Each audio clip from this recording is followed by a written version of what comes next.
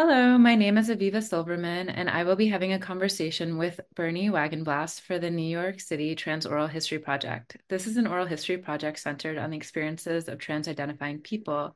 It is December 13th, and it's being recorded on Zoom. Hi, Hi, how you doing, Aviva? I'm great. I was wondering if you wanted to introduce yourself a bit. Sure. My name is Bernie Wagenblast. I live in Cranford, New Jersey. I've lived in New Jersey all of my life except for 6 months when I had a job in Indiana. So that's where I've lived. I'm many different things. I am a parent, I'm a grandparent. Professionally, I'm a transportation journalist, I'm a voice actor. I previously worked on the radio in and around New York City. So a few different things that I've done over time. Wow. Could we just start with where you grew up? Sure. Well, I grew up in the town that we're talking in right now, Cranford, New Jersey. Well, let's see. When I was born, my dad had just gotten out of the army, so they were living with my grandparents. So my very first house was here in Cranford, but we only lived there for about 6 months before my parents got an apartment, and we lived there until I was about 4 years old, and then we moved back to Cranford, and I ended up going to Cranford schools. Like I say, lived here most of my life. I've had a few other houses around the area, but most of it has been in Cranford, and it's kind of neat growing up in or living in the town that you grew up in. Wow. And what was your sort of the background of your family? Did it have a deep religious background? What was your class background? What were some of the details of My life? dad was a blue collar worker. My mom, when she was working, did a lot of clerical related things, but she also was one of the early people doing publishing with computers in the early days. I would say that we were pretty much a middle class uh, family. I have a younger brother and a younger sister. I'm the oldest in the family. It was, I think, kind of a relatively ordinary growing up life. We lived in a 1950s house, a split level house. We had friends in the neighborhood that we played with. It was a suburban town. Cranford is very much a suburban town. Um, we had our adventures of playing in the woods and riding our bicycles different places and things like that. So that pretty much describes what it was like in terms of I went to public school from K through 12th grade. I would not say that my family was deeply religious, but they certainly were religious.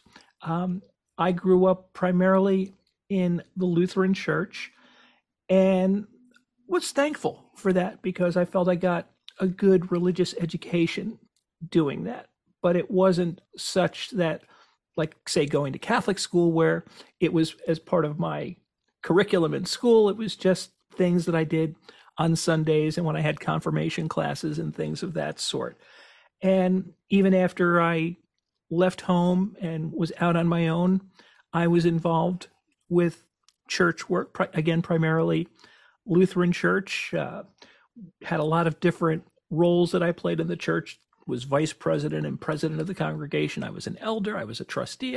Just about anything not dealing with numbers. I'm not a numbers person, so I stayed away from that. But pretty much anything else, I managed to have a role in that kind of thing over the years. Hmm. And just out of personal curiosity, what are some of the tenets that of Lutheran sort of religion that like drew you in that maybe are separate from like mainstream Christianity or Um, well, I would say Lutheran is pretty much a mainstream denomination. It's a Protestant denomination. I think in terms of my initial, it wasn't a choice. It was where my mom was going to church. It was what she was raised. So I just kind of went where I was told to go.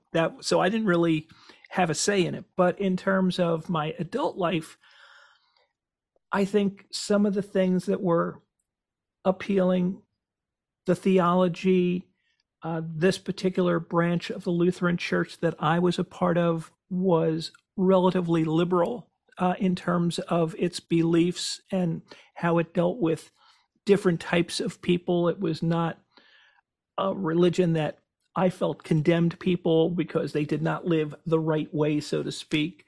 Um, so I think there were a lot of different things that appealed to it, and there was also the social aspect. We had our friends there in the Lutheran Church, so that also made a big difference for us. Yeah, that makes sense. I was wondering during that time if you have any early memories of either a trans person or trans life or something in the media that you've held on to. Yeah, I didn't say this at the beginning. Right now, I'm 67 years old, so I grew up primarily in the 1960s and the 1970s. I knew that I was trans, although obviously I did not use that word back then from my earliest memories. One of my earliest memories was I was probably about 4 years old. I was visiting my grandmother who lived just down the street from our house. And it was a weekday. Everybody was at work except for my grandmother, who did not go to a job at that point. And I was sitting in front of her vanity and I was putting on these faux pearl necklaces that she had. And there was a powder puff, and I was putting powder on my face. I didn't know what the heck I was doing, but I know that that felt like something I wished I could do all the time. Um, a couple of years later, my best friend who lived across the street from me, she was a girl, and I remember going into her fort that her dad had built in her backyard. And I thought, oh, this is kind of a private place. There were no windows or anything like that. And I convinced her to exchange clothing with me. I don't remember what she was wearing, but again, it was just a very nice feeling to know that I was wearing what was considered girls' clothes. Unfortunately, her older brother, maybe he was 10 years old at the time, discovered us. He told his parents, who in turn told my parents. And as I remember it, my parents weren't upset with me. They simply explained to me that you can't do that and told me not to do that. And it was very clear, I guess, from that point on that, this was not socially acceptable at that point in time. So those were some of the earliest memories. Another early memory, this was kindergarten. Kindergarten was a little more loose back in those days. There was less learning and more just, I think, socialization. And one of the things that we did was finger paint. And the kindergarten teacher sent a note home to the parents saying, please bring in an old blouse or shirt for your son or daughter because we're doing finger painting and we don't want them to get paint on their clothes. So I guess my dad didn't have any old shirts that were available. And my mom let me take in one of her old blouses. It wasn't especially feminine, as I recall, but it was clearly different because I noticed the thing that I noticed were that the buttons were on the opposite side of all the shirts I had ever had up to that point. And I was pretty happy about that. I was glad that I was able to wear this blouse to school. But the other kids, even at that early age, knew that it was a woman's blouse and they started picking on me. So I, of course, went home and said, I can't wear this, and ended up getting one of my dad's old shirts and wearing that. So those were some of the very early memories for me. In terms of people, I think the first time I discovered that there was such a thing as, or there were people like me who weren't comfortable in the gender they were assigned, I saw a paperback biography or autobiography of Christine Jorgensen. So I think she was the first person I ever became aware of who, and again, using the terminology of the time, who had changed their sex. And that was an eye opening experience for me that somebody could do this. Not only that they could do this, but that I wasn't the only person in the world that felt this way. Because up until that point, that was all I knew was how I felt. And I was afraid to share that with anybody else. One of the things that little kids did back then was the boys would run away from the girls saying that they didn't want to catch cooties. Well, I would let myself be caught because I wanted to catch cooties. I didn't know what cooties was, but I knew it was a girl thing. So if I could catch it, that would be great. So those again are some of the earliest memories.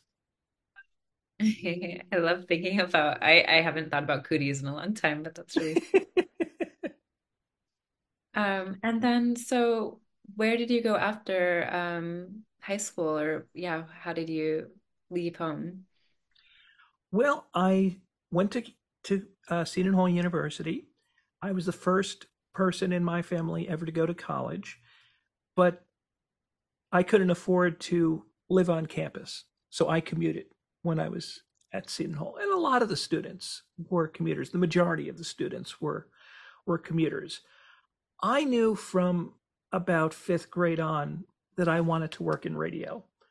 So what drew me to Seton Hall, which happens to be a Catholic university, is that they had a radio station, and I call it a real radio station, one that broadcasts beyond just the campus or the immediate neighborhood of the campus. And it was an opportunity to get real life experience as a broadcaster. So that was what I did for my 4 years at school, was really spent more time at the radio station, and this is not an exaggeration, than I did in class. That was what I wanted to do. It was what I was learning. So it was a wonderful opportunity. And even though I was not living on campus, I was probably on campus more than even the people that lived there because I was there on holidays, on weekends, during the summer months when school was out. I was there all the time. The first time I actually ever moved away was I got a job at a radio station in New Albany, Indiana, which is just across the Ohio River from Louisville, Kentucky. And went there. Again, this is before the internet, so it was pretty hard to do research on things and wasn't exactly sure what I was getting into, but it looked like a good opportunity to be on the air in a fairly big market of Louisville, Kentucky.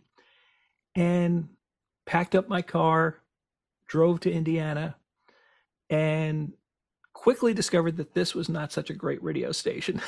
It was in an old funeral home. It was uh, the signal of the AM station was directed away from Louisville, so you weren't even reaching that big part of the market while you were on the air, and only stayed there for about 6 months before my apartment lease came to an end, and then I moved back home. What drew you to radio? I think it was the people that I heard on the radio that drew me to radio. Again, a different time, AM radio was the dominant medium. People were not really listening to FM. There was no such thing as satellite radio or podcasts or streaming or anything like that. And the personalities on the radio just seemed so friendly and engaging. And I think there was a little mystery to it that you would hear these people, but you really didn't know what they looked like. You just heard them, and there was a theater of the mind that was created in terms of what they were doing. My particular interest was news. I wanted to be a radio news person. And I think what drew me to news was a couple of things. Number one, I was kind of a shy person, so I didn't necessarily think I had the personality to be a DJ on the air. That it required a more outgoing personality than I felt I had. And I was interested in news and information. I used to read the newspaper every single day, pretty much cover to cover. I, as I learned more about it, I liked the idea that you would get to do a lot of interesting things covering stories where you would go different places and meet interesting people. So that was part of it.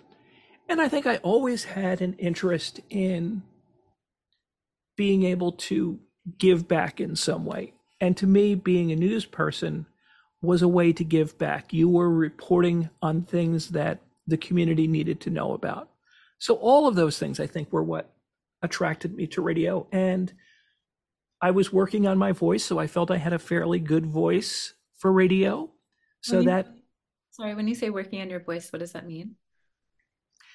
oh, I would read out loud. I would read the newspaper out loud and just try to be able to read it without stumbling, to be expressive with my voice, to be able to pronounce words, and also even being able to ad lib. If you did stumble, how would you get around that? You know, you can't be on the radio and say, "Oh, I'm sorry, let me do that again." You have to kind of roll with it. That was one of the things that was also neat about radio is, for the most part, it was live. So when you make a mistake on live radio, everybody hears it. There's no take two and let's try that again. You're there in front of everybody's ears that's tuned in and they're hearing what you do. So I think that was also a part of the appeal. Yeah, that's so interesting that it's both, as you said, like a theater of the mind. Mm-hmm, It's just it is based on voice and not on one's looks, but also, mm-hmm, yeah, that there's responsibility in being able to be like the carrier or like the reporter that mm-hmm, brings people mm-hmm. that information. Were there any particular shows that you really coveted when you were getting into radio? Not really. There was a station though that I coveted. It was WNEW AM in New York. And back then, radio stations, well, they still do. They have different formats, but a format that no longer exists was what WNEW was. It was called Middle of the Road, MOR. So they would play some light rock tunes by groups like the Fifth Dimension or the Carpenters, but they would also play standards by Tony Bennett and Frank Sinatra and folks like that. But it wasn't necessarily the music that was really attractive to me. Again, it was the personalities. I was probably in fifth or sixth grade, and I was sending letters to the various disc jockeys on the radio station and saying, "Can you give me advice about how I can get into radio? You know, I'm 12 years old. What can you suggest?" And one day when I was in school, the morning show read my letter on the air. I was in school, so I did not hear it, but one of my neighbors did and told me about it. And I was so excited and thrilled that my name got mentioned on WNEW. I can't believe this. It was Clavin and Finch. Gene Clavin was the guy that did it. He was a very funny guy. He did all sorts of characters on the show, and it was just magical to be part of that radio station, even in that small way. But I would listen to it 7 days a week, as many hours as I could. So I would listen to the Sunday morning public affairs shows. I would listen to the New York Giants football games that were broadcast on the station. I would listen to the newscast, and they had a very good, one of the best news departments in New York radio. So I would listen to everything, and I would write down, 107 p.m. commercial for Eastern Airlines, 108 the Fifth Dimension, Would You Ride in My Beautiful Balloon? Whatever. I would write down a whole list so I knew what the station was playing. The whole thing was just fascinating to me. And I would go to the library and read encyclopedia articles about radio. I would, if there were any books about radio broadcasting, I would get those to try to learn about it. I wanted to know as much as I possibly could about radio so that I would have a leg up one day in terms of getting a job in the field. Wow. And so where did that lead you? Well, first it led me to Seton Hall and the college radio station there. And during my 4 years, that was really the focus. I went to class because you had to go to class to get the degree and to work at the radio station. But I felt I learned far more in the radio station because you were actually doing things. So it started out as a freshman doing newscasts and things like that. And then as I got into my sophomore year, I became the assistant news director. And then my junior year, I was the news director. And finally, my senior year, I was the top student position of station manager. And I did a little bit of everything. Even though news was my main interest and my main focus, I did sports, I did disc jockey, I did engineering, I did pretty much anything and everything you could possibly do at the radio station to, again, just be well rounded in my knowledge.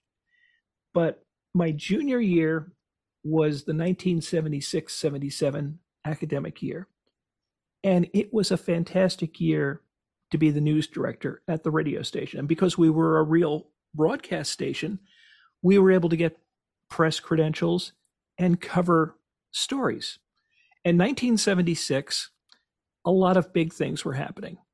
First, it was the bicentennial for the United States.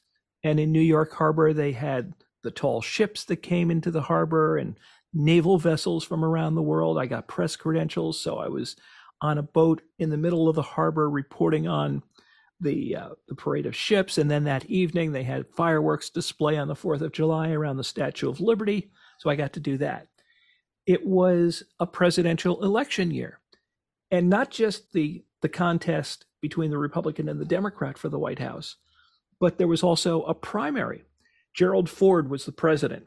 And for those who don't remember, he became president when Richard Nixon resigned, and he had been appointed as vice president. So the public had never voted for Gerald Ford to be vice president or president. And he was challenged in the primary by Ronald Reagan. And it was a relatively close contest. So the White House was using the power of incumbency, and they sent out an invitation to the New Jersey media prior to the New Jersey primary, inviting the media to come to the White House for a day of briefings to be capped off with a news conference by the president in the East Room. It was the summertime, so I was out of school. I was working part-time at a radio station, a small AM radio station, and they got the invitation via a telegram. And the news director read it, tore it up, and said, "Oh, we can't do this. We don't have the staff or the money to send somebody for this." I put it back together with tape and said, "Tell you what, you give me the day off. I will pay my own way down to Washington, D.C., and I will report back to the radio station on what's going on." And they were fine with that. That was a good deal for them. They got a reporter reporting from the White House for the station, and they didn't have to put out any money to do this. And I just thought, well, this is a once in a lifetime experience. I think it cost me $50 each way on Braniff Airlines to fly from Newark to Washington, D.C. So I had this wonderful experience. And what was most exciting about it was at the end of the day, they were serving coffee and tea and little baked things, I think, in the Blue Room at the White House. And so we're all in there and having that. And near the end, the president walks into the room. And it doesn't matter if you're a Republican or a Democrat or an independent. When you're in a room with the president of the United States, it's a big deal.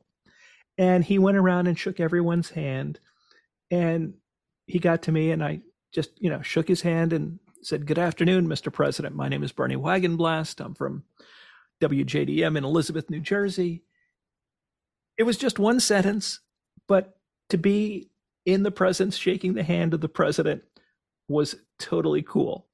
And then after that little reception, they went into the East Room where they had the news conference. I'd seen that room and news conferences on TV so many times before with presidents, but to be there, being a reporter, again, was just this great experience. And also the vice president came to New Jersey to campaign, and it was Nelson Rockefeller was the vice president, the former governor of New York. And I remember going to an event that he was at in New Jersey and being able to ask him a question. Jimmy Carter came and was following him around during his journeys around New Jersey. So it was just this fantastic experience to be 18, 19 years old and covering all that. And that the Democratic National Convention took place at Madison Square Garden in New York. So I was there every night for the Democratic Convention, was able to cover that. It was an experience that I will never forget. Wow. Wow. And I know you mentioned transportation journalism. I was wondering how you got to that role. Sure. Well, like I say, I wanted to be in radio. And after I had this job for 6 months in Indiana, I came back home, still living with my parents, and was looking for a job. And this new company for New York was coming to town called Shadow Traffic. And Shadow Traffic was a new concept. They had started in Philadelphia and had expanded previously to Chicago. But they were going to provide traffic reports to most of the radio stations in and around New York City.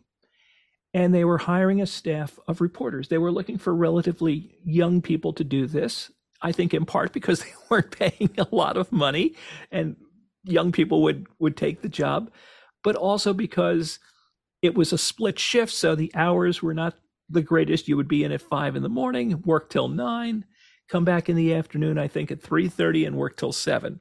So it was kind of a crazy schedule. But again, when you're young and you're hungry, you'll do almost anything. And it was a fantastic opportunity. Again, I was on the air in New York City during what's called drive time, the times when people are going to and from work. It's the most listened to time of day for radio, and was on two of the biggest radio stations in New York City, WABC and 1010 Wins, which is an all news radio station. And it was a great experience. I thought at the time that it was just a radio job. That's how I viewed it. What I didn't realize was that it was my introduction to the world of transportation. And I left there after about 5 years. Initially, my goal at that point was to own my own small town radio station, because that to me was the best way to be able to give back to the community. You could do everything. If you own the station, you could decide what was important and what they would cover, and being involved in the Rotary and the Kiwanis and the JCs and the Chamber of Commerce and all the different organizations in town. But I knew if I was going to do that, I needed to learn the business side of radio, which is basically sales, selling ad time on the air. So I got a job with an excellent local radio station out in Hackettstown, New Jersey, WRNJ, and became a salesperson. And the biggest thing that I learned from that experience was I was not a salesperson. I was a terrible salesperson. You needed to have a particular personality. You needed to be able to do cold calling and just knock on somebody's door and try to sell them this amorphous thing. It's not like I'm selling you a phone and here are the features of the phone and look, it does this and that. This was, I want to sell you airtime, which you can't hold. You know, it's not something that you can feel. And for me, it just was not part of my personality. So I left that job, took an interim job at a mail sorting facility where I was the night shift manager, because by this point I was married, I had a baby, and I knew that I needed to support them for what we were doing. And while I was doing that job, my old boss from Shadow Traffic had been hired by the New York City Department of Transportation.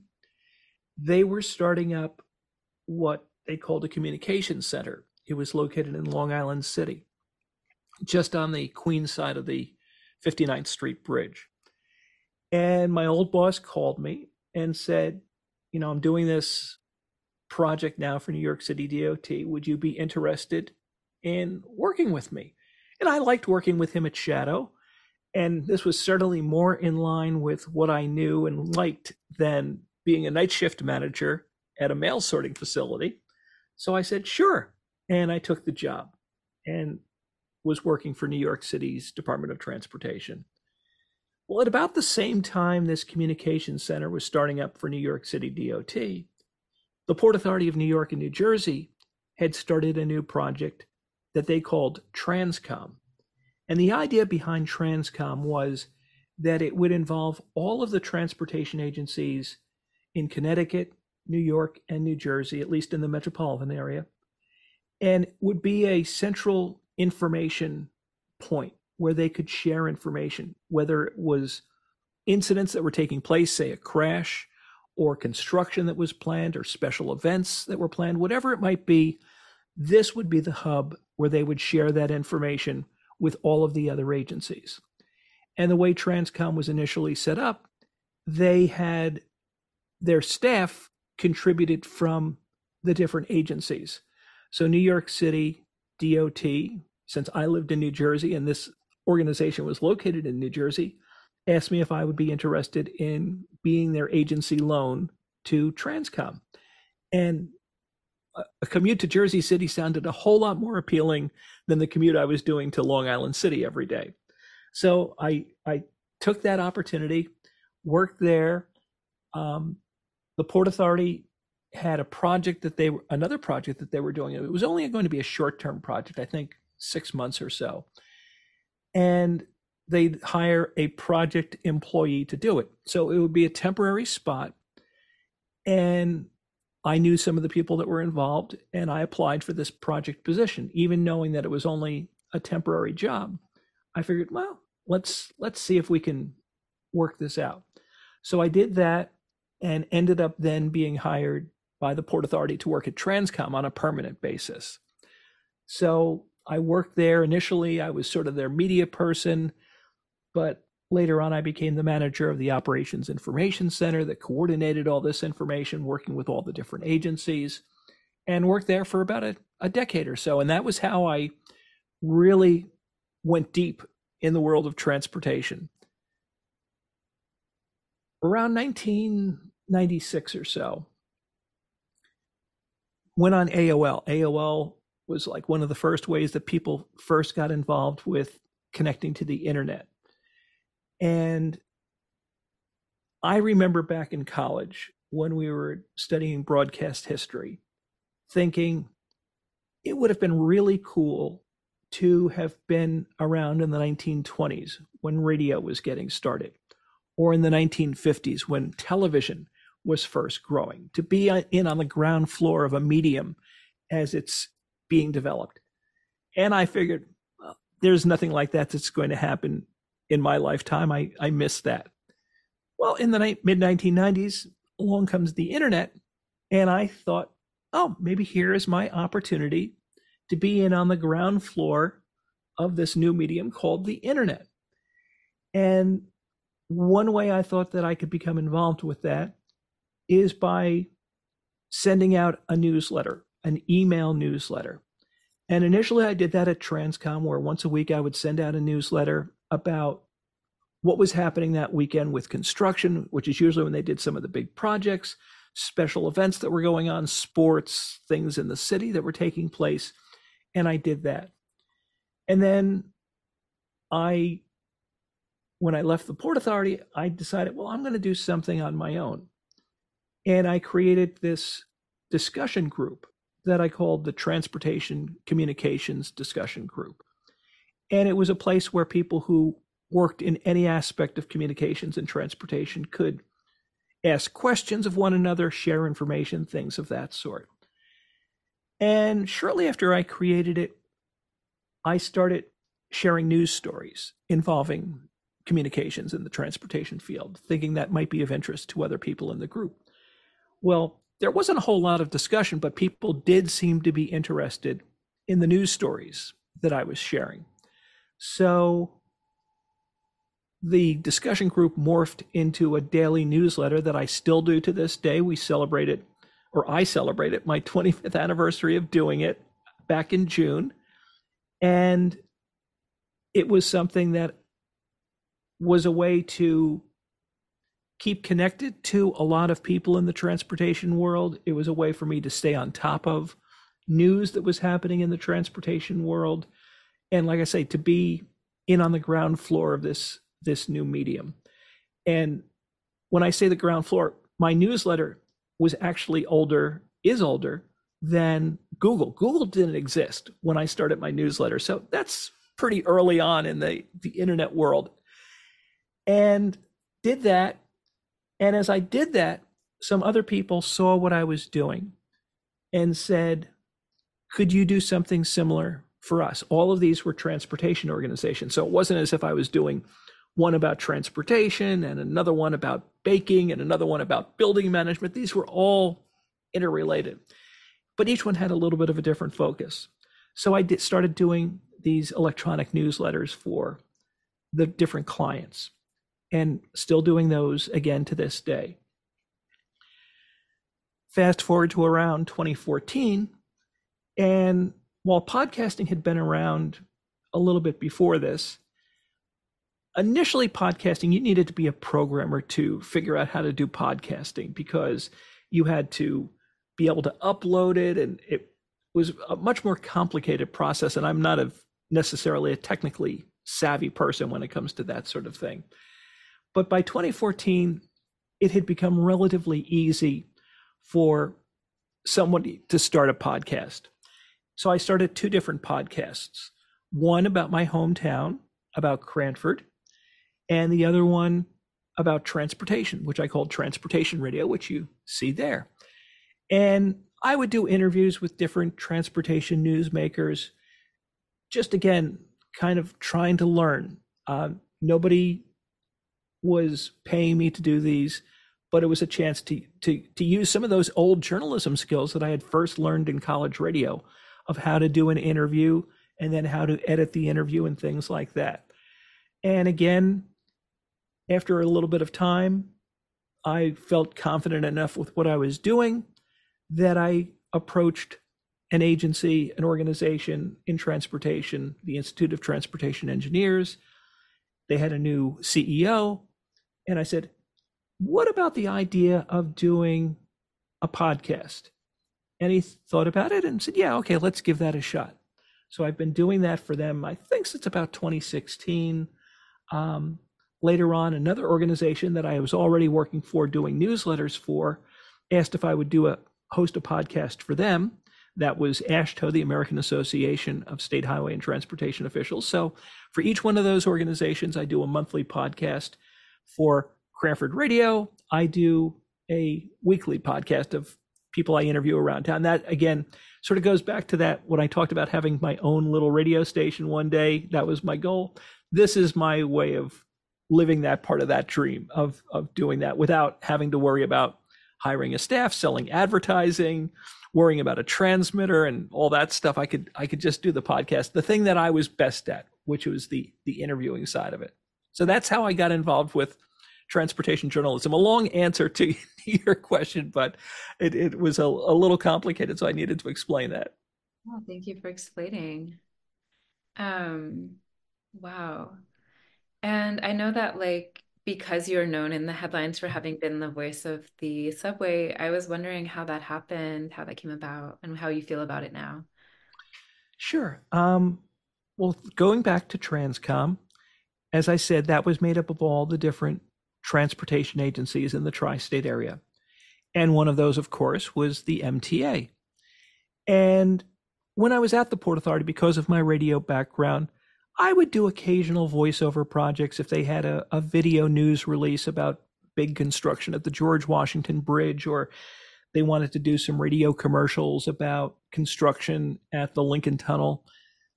I would be the one that they would turn to voice those because, again, I had the experience and the skills to do that.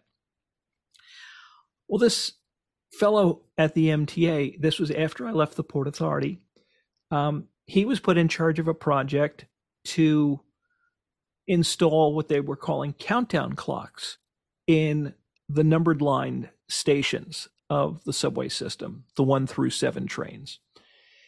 And he knew my background and that I was a voiceover person, although I didn't do a whole lot of that. He asked, well, would you be interested in being the voice for these countdown clocks? And I wasn't sure exactly what that involved, but it sounded like fun. I said, sure, I would love to do that. So we went into a studio. This was over a couple of days. And I recorded probably close to 1,000 different recordings that are used to this day in the subway. Most of them were either short phrases or individual words. So things like first, second, third, or Skirmerhorn Street, um, Central Park, things like that. I think the longest sentence and probably one of the few sentences I recorded is, please stand away from the platform edge. So I recorded these, and a year or so after I recorded them, they started rolling them out. And that was how I did that. Now, a little before that, I had also been asked by the Port Authority to be the new voice on the air train at Newark Airport. That's the monorail which connects the terminals and the parking lots and the rail station at Newark Liberty International Airport. So I did those, and those were a little bit more expressive because you're doing whole sentences. So the next stop is Terminal B, airlines serving Terminal BR, et cetera, et cetera. And I should mention, when I was doing any of these recordings, and when I still do these recordings, I do not do it in this voice. I do it in what I call my guy voice. So, and I can still switch to that. So, if I had to do a new announcement for the subways, I just recorded some about a week ago, I switch off this voice and go to, please stand away from the platform edge. Or if I'm doing Newark Airport, the next stop is Terminal B, airlines serving Terminal BR, Air France, Air India, United Express. So that was important to me, that I could kind of call on both voices. And it takes a little bit of time when I switch to go back to the more feminine sounding voice. But since that was part of how I made my living, I did not want to just totally get rid of that voice. I wanted to be able to call that up. But at the same time, my voice has always been very important to me professionally. And for me personally, it was very important that I be able to get my voice to where I felt it would sound decent as a female. It's still not where I want it to be. It's still a work in progress. I continue to practice, but it's far better than it was when I started. I could do it, maybe for 30 seconds at a time before I would lose it, and it would get very tired. But it's something that I continue to work on. And again, for me personally, it's something that has been very important. Wow. And at what time in your life did you sort of create this switch where you were able to both use both voices? I would say it was this year, early 2023. I'd been practicing. I'd been seeing a couple of voice therapists, and I'd looked at videos on YouTube and practicing, just at home, where I would read things out loud, but really wasn't happy with it. But I publicly came out January 1st, 2023.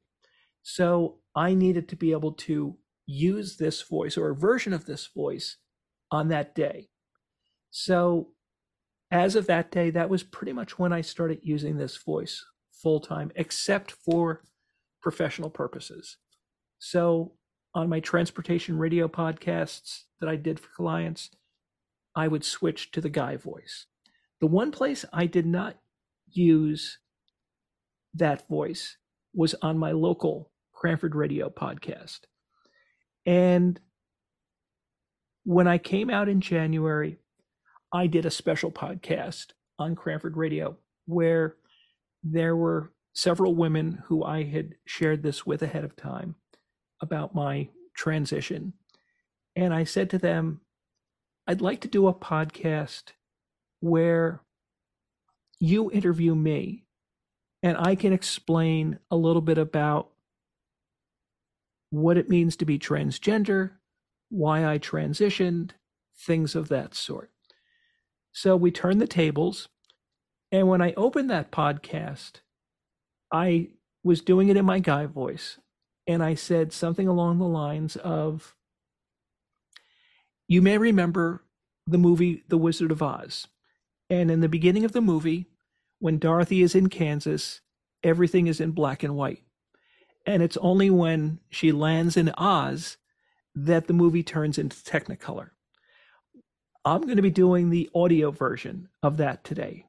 The voice you're hearing right now is the voice you've always heard, but in just a few moments, we're going to switch to a more feminine version of this voice. So I switched during the podcast from the deeper, more resonant voice to this higher pitched, more head resonance voice that I use now. And that was probably the most public example. But like I say, as of January 1st, I wanted to start using this as much as I could. Wow. And you chose the new year as the day. Was there any other reasons why it was on that day or this year? I I only came to the decision that I was going to socially transition last fall, a year ago, this fall. So at that time, that was when I wanted to make the switch. And so I had about a month and a half to try to prepare myself, starting to buy some clothes because I did not have any female clothes in my wardrobe. Um, I knew I needed a lot of different things. And January 1st just seems like a time of new beginnings. People make resolutions. Oh, I'm going to lose weight. I'm going to start exercising. I'm going to quit smoking. Well, I thought I'm going to make the resolution to top all resolutions. I am going to change my gender presentation as of January 1st. It was a very specific day, and it just felt like that was a perfect time to do it. And what was the reception? The reception has been primarily wonderful. That day, January 1st, my brother, who's 4 years younger than me, had season's tickets to Six Flags Great Adventure in New Jersey. And he asked me if I wanted to join him and his family at the park that day. And January 1st, 2023 was an unseasonably warm day. So I figured, oh, this is a good day to go down there. Nobody at this park is going to know me, most likely. I'm not going to run into anybody I know. I had a different wig. It was a blonde bob and had a woman's parka, and women's jeans, but it wasn't like I had to wear a dress or anything like that. And it was a day to be with my brother, who was very supportive, two of his kids who also were very supportive, and kind of try it out for the first time. Um, and it went very well. It was a great experience. Um, it was unlike anything I'd ever done before. And I felt after I did that, well, maybe this can work. Maybe this will not be as bad or scary as I feared it might be. Wow. And since or during, have you had any connection or relationship to trans communities or other trans people? Yes, yes. I've had connections with the trans community going back to one degree or another since I was maybe 14, 15 years old. One of my, well, not one of my first, my first experience ever talking to another trans person was a teacher here in New Jersey. She lived a few towns away from me, and she was in the news. This was the early 1970s, where, again, using the terminology of the time, somebody having a sex change was big news. It was sensational news. And she was getting a lot of news coverage in the newspapers locally because she had been a teacher at one of the local school districts. And the school board was debating whether they would fire her because she had transitioned in the summer months between the end of one school year and the start of the next school year. So I went to the library, looked up her address, mailed her a letter, introduced myself, and said, I would love to talk with you. At this point, I don't have a driver's license, so I can't drive to her house. We made arrangements for her to call me at a payphone at a particular time. I gave her the phone number, and that evening I rode my bike up to this payphone, and she called at the appointed hour, and we had a discussion. And it was a very big moment for me because it was the first time I ever was speaking to somebody who I knew understood what I was feeling. She had gone through this already. And I don't remember any specific advice that she said. I think it was just what I came away with was, it's okay. That, this is, you're not weird. You're not sick. You are okay with this. And one of my big regrets was I never got to tell her again after that how much she meant to me. She's since died. But that was my first experience. And I didn't have another one for decades later.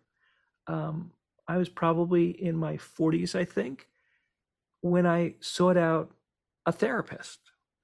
And again, at that point, there weren't a lot of therapists that I was aware of, at least locally, that I could meet with. And again, this is pre-COVID, so if you met with a therapist, you had to meet with them in person. You couldn't do it online. You had to go to their office. And so I reached out to this therapist.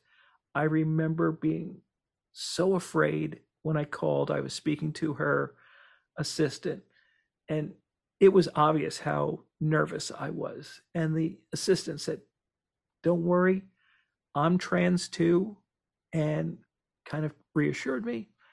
And I started to see this therapist. But she was moving a little faster than I was ready to move. She was not trans herself, as far as I know. She was encouraging me to experiment with transitioning. Now, again, at this point, I've got 3 kids at home who are, in school. I'm married.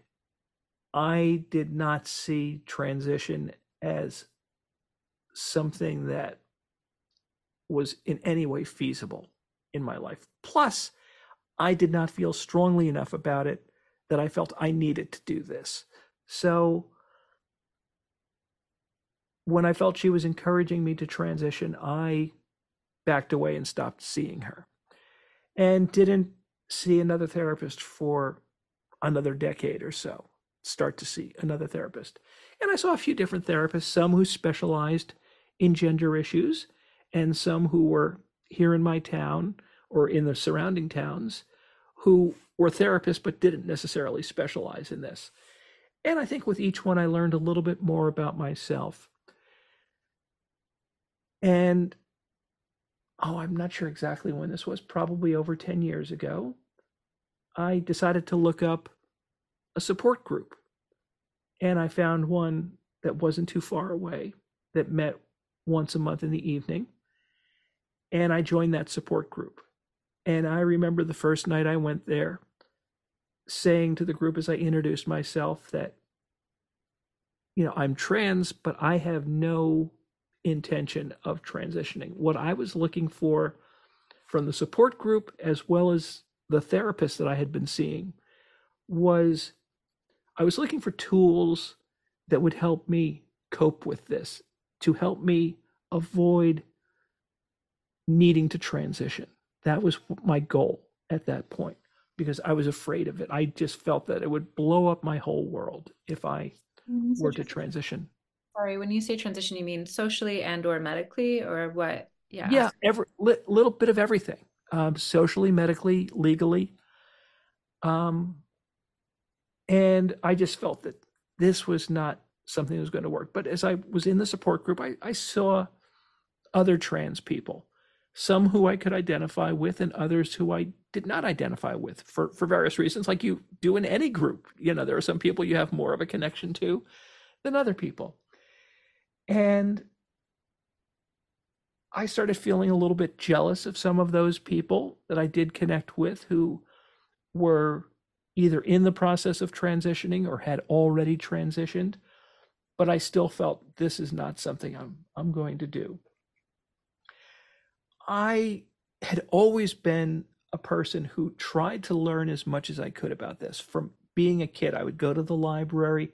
There was very little that was available in books in a regular community public library, so I didn't see much there. I would look up magazine articles whenever they came out, try to learn a little bit about it through that. And as I got older, I started reading books. And I remember reading one book by a woman who's older than I am. She was a doctor and she had transitioned, and she was going to be speaking publicly to a group of medical professionals at Rutgers University in Newark. And I had reached out to her and she invited me to come to this presentation she was making. And so I watched the presentation and I talked with her afterward. And one bit of advice that she gave me was, I would advise not transitioning unless you absolutely have to. And again, at this point, I had no plans to do that, but I remembered that. And she had lost a lot in her life, her marriage, her medical practice. There was a lot that she had lost. So I remember that bit of advice. And again, I'm still part of the support group at this point, had seen a couple of therapists. But the turning point for me was in April of 2017. When I was online, I was seeing videos that were from some of the late night comedy shows like The Tonight Show or Letterman. And they were doing bits where they were taking photographs of NFL quarterbacks, some of the manliest men you can think of, NFL quarterbacks, and putting them through this new app called FaceApp. And the app would change their gender, make them look like women. And they didn't look like guys who had just, a wig was put on their head and lipstick was put on their lips. They looked legitimately pretty, in my opinion. So I downloaded the app, and I had previously seen things that like beauty products and hair product companies had advertised online where you could upload a picture and try different hairstyles or different colors or makeup and things like that. And it was always very disappointing. All it did was it took your regular face and put a wig on it or made your lips red or something like that. It was terrible. And I wasn't expecting a whole lot more from this app. But I did upload a picture, and when it gave me the picture back, it changed everything for me. I saw for the first time what I thought was a legitimate view of how I might have looked had I been born a girl. I saw a resemblance to my mom, which I had never seen before. And from that point, everything changed. The first thing that I decided that I was going to do was see an endocrinologist, and I wanted to go on the lowest dose of estradiol that I could do to see if I would do something that would be maybe calm how I was feeling, but at the same time not change how I physically looked in any way. And I did that. And it felt great to be doing that. And it wasn't causing any changes to my body, but it turned out not to be enough. So I began a series of small and big steps to see if I could make changes, again, things that would be invisible to everyone else, but that might make me feel like I had done enough, that I had transitioned in some form without actually socially transitioning. And by socially transitioning, I mean that to mean presenting to the world as a female. And so, like I say, it was small and big things. One of the small things I remember going to Walmart, I saw that they were selling sneakers, that they were advertising as women's sneakers in women's sizes that you could buy. They didn't look any different to, I think, most people, including me, than men's sneakers. But just the fact that they were advertised as women's sneakers and they were in women's sizes made me feel good. I was so nervous going to the store to look at them. I would take them off the shelf, walk them back to the men's department and put them on, and was just, again, terrified of being discovered. So I did that. I did some bigger things. In December of 2021, I legally changed my name. I've always gone by the name of Bernie, but that wasn't my legal name. So I would have to use my legal name on documents and driver's licenses and credit cards and things like that. And I changed it legally to Bernie. I got rid of my middle name of Robert and just now became Bernie Wagenblast. And when I did that, I could change everything else, my driver's license, all my legal documents, my passport, to say Bernie. And Bernie could also be short for Bernadette, which was how I viewed it in my mind. So that was a fairly big step. In the meantime, I had also increased the dosage of estrogen that I was taking. So there were starting to be changes to my body. People who had no idea noticed changes to my face. There was breast development, which was getting more and more difficult to hide. The final big thing was in October of last year. I was getting ready for an awards ceremony that the support group I was a part of held annually. And they hadn't held it for the past couple of years because of COVID, but they were going to have it for the first time again in person at the hospital in New Brunswick that sponsored the support group. And it was always billed as being a semi-formal event. So in previous years when I went, I wore a jacket and tie and I was completely comfortable doing that. But now I was feeling uncomfortable. This was a group of people who knew who I really was. I knew that they would be accepting and supportive. And I just felt really dysphoric about going to this event in a jacket and tie. So I said to an older trans friend who was a part of this, is there anything that you can suggest that I could do that would add a little feminine flair to the jacket and tie that I have to wear to this event? Figuring, oh, maybe she'll suggest a kerchief or who knows what she would come up with. I was desperate. I was looking for something. She said, you come to my house that afternoon of the event, pick up a cheap costume wig. It was around Halloween time. So I got this cheap, terrible looking wig, went down to her house. She had a dress that fit me. Another friend, I did not know this until I got there, had given me a wig so I didn't have to wear the cheap costume wig that I bought from Party City. And this friend did my makeup and gave me the dress, and we drove off to the event that evening in New Brunswick. And I was quite nervous while we were in the car because it was still daylight. People are able to see me. I'm thinking, oh, what are people, people are going to be staring at me. What is this going to be like?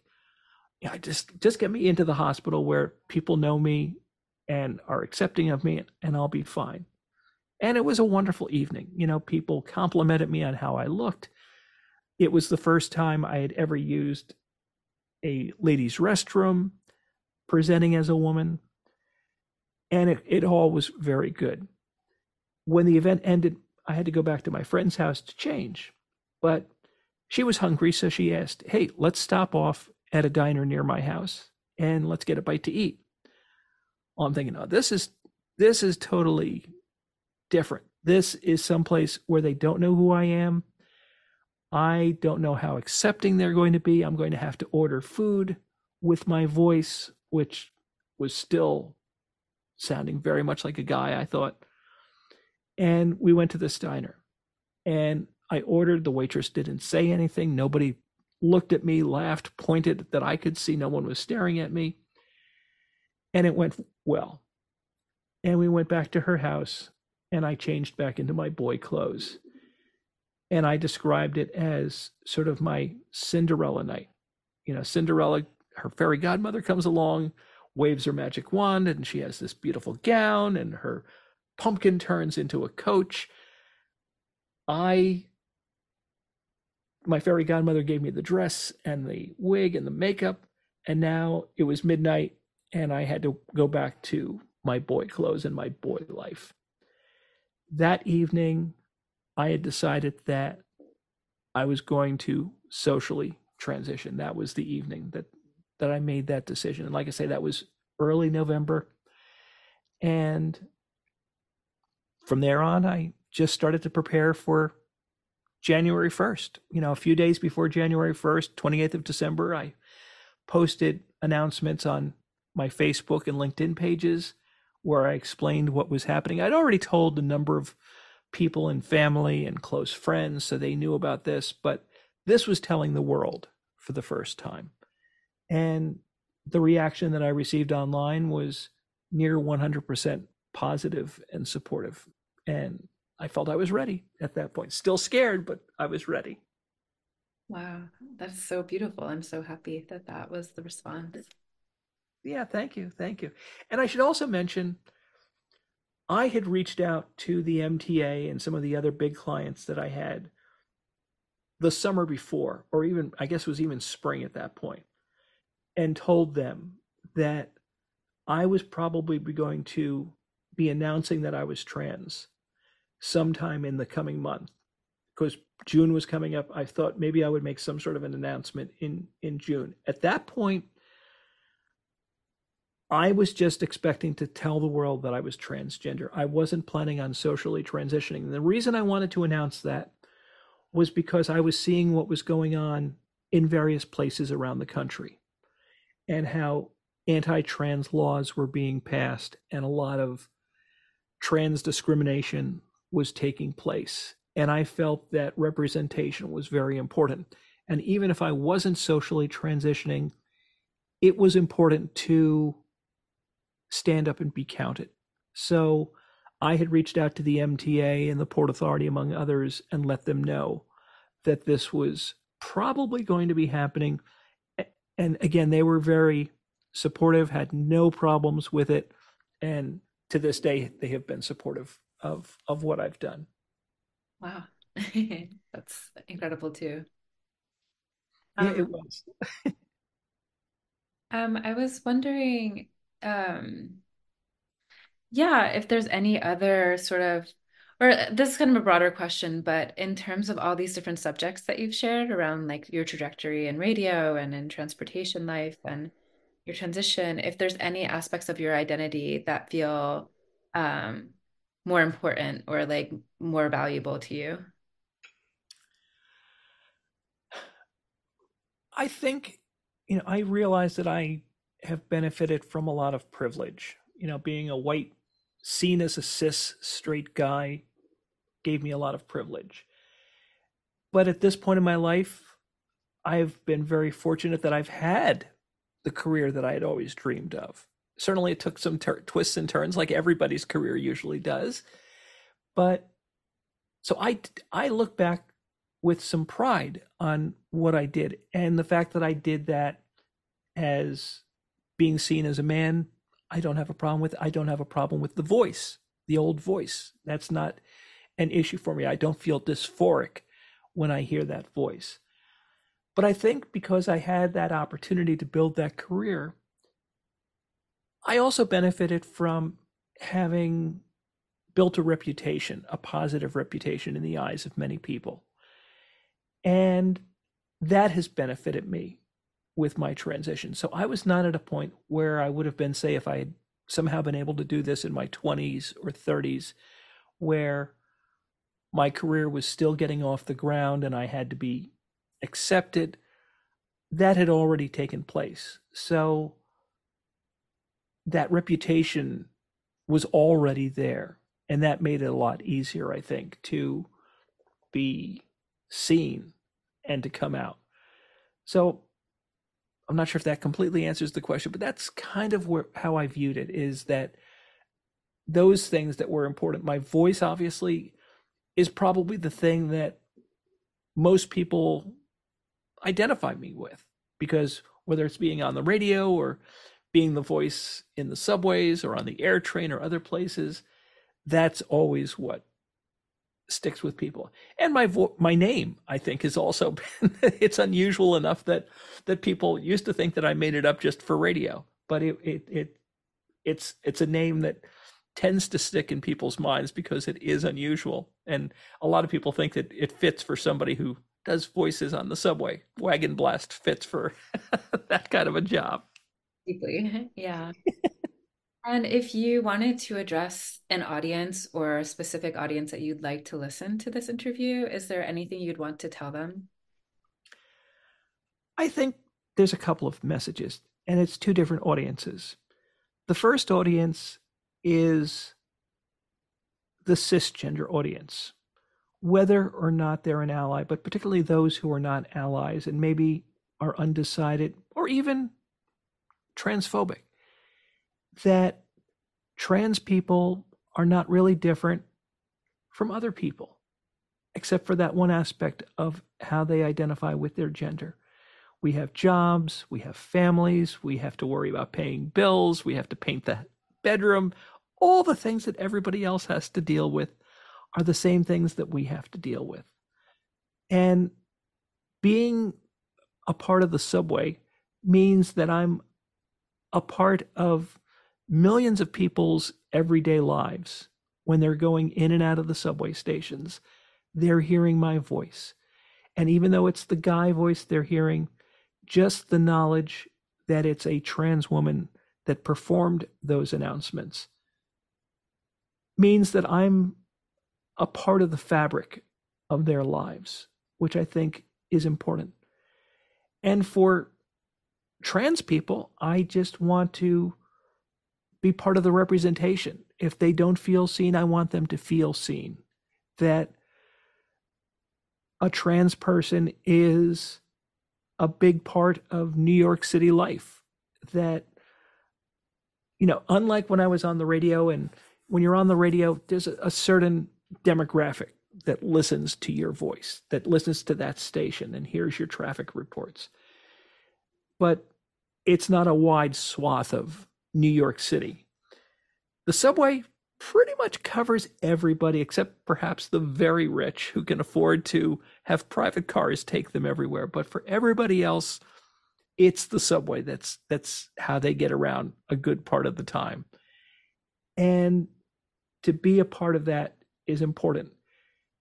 And I think another thing that is important, again, for people who are transphobes, let's say, if you want to avoid more well-known transgender people like a Laverne Cox or an Elliot Page, it's relatively easy for you to do that. You just don't watch the TV shows or the movies that they're appearing in. You turn the channel. You can't easily turn to a different subway. You're kind of stuck with me there in the subway. And again, I think that just kind of reinforces that trans people are part of everyday life, that people need to see us as co-workers, neighbors, professional acquaintances, family even. And that, I think, increases acceptance as that becomes more understood. That's so beautiful. Thank you. Oh, thank you. Thank you for asking. Is there anything else you'd like to add? Or Nothing that jumps out at me. I think the things, well, I guess the another thing that I would add is just to any trans person, whether they've come out or not come out, who might be viewing this, is just not to lose hope that there are many people who are there to support you. If for whatever reason your immediate world, whether that's family or coworkers or whoever it might be, is not supportive, there are people who love you, and to seek out those people, to not lose hope, to try to find those people who can affirm you and who understand where you're coming from. That would be the biggest thing, because that would have been something that I would have loved to have heard when I was a young person and trying to figure out, how is this all going to work out? I remember thinking, even as an adult, what am I going to die as? Am I going to die as a man or as a woman? It's not something most people ever have to ask themselves, but it was something that I did not know. And even if a person doesn't transition, that there are people there that can help you just by being an ear to hear what you have to say, and to hug you and hold you if you're upset, and be that support that you might desperately need. Thank you. You're welcome.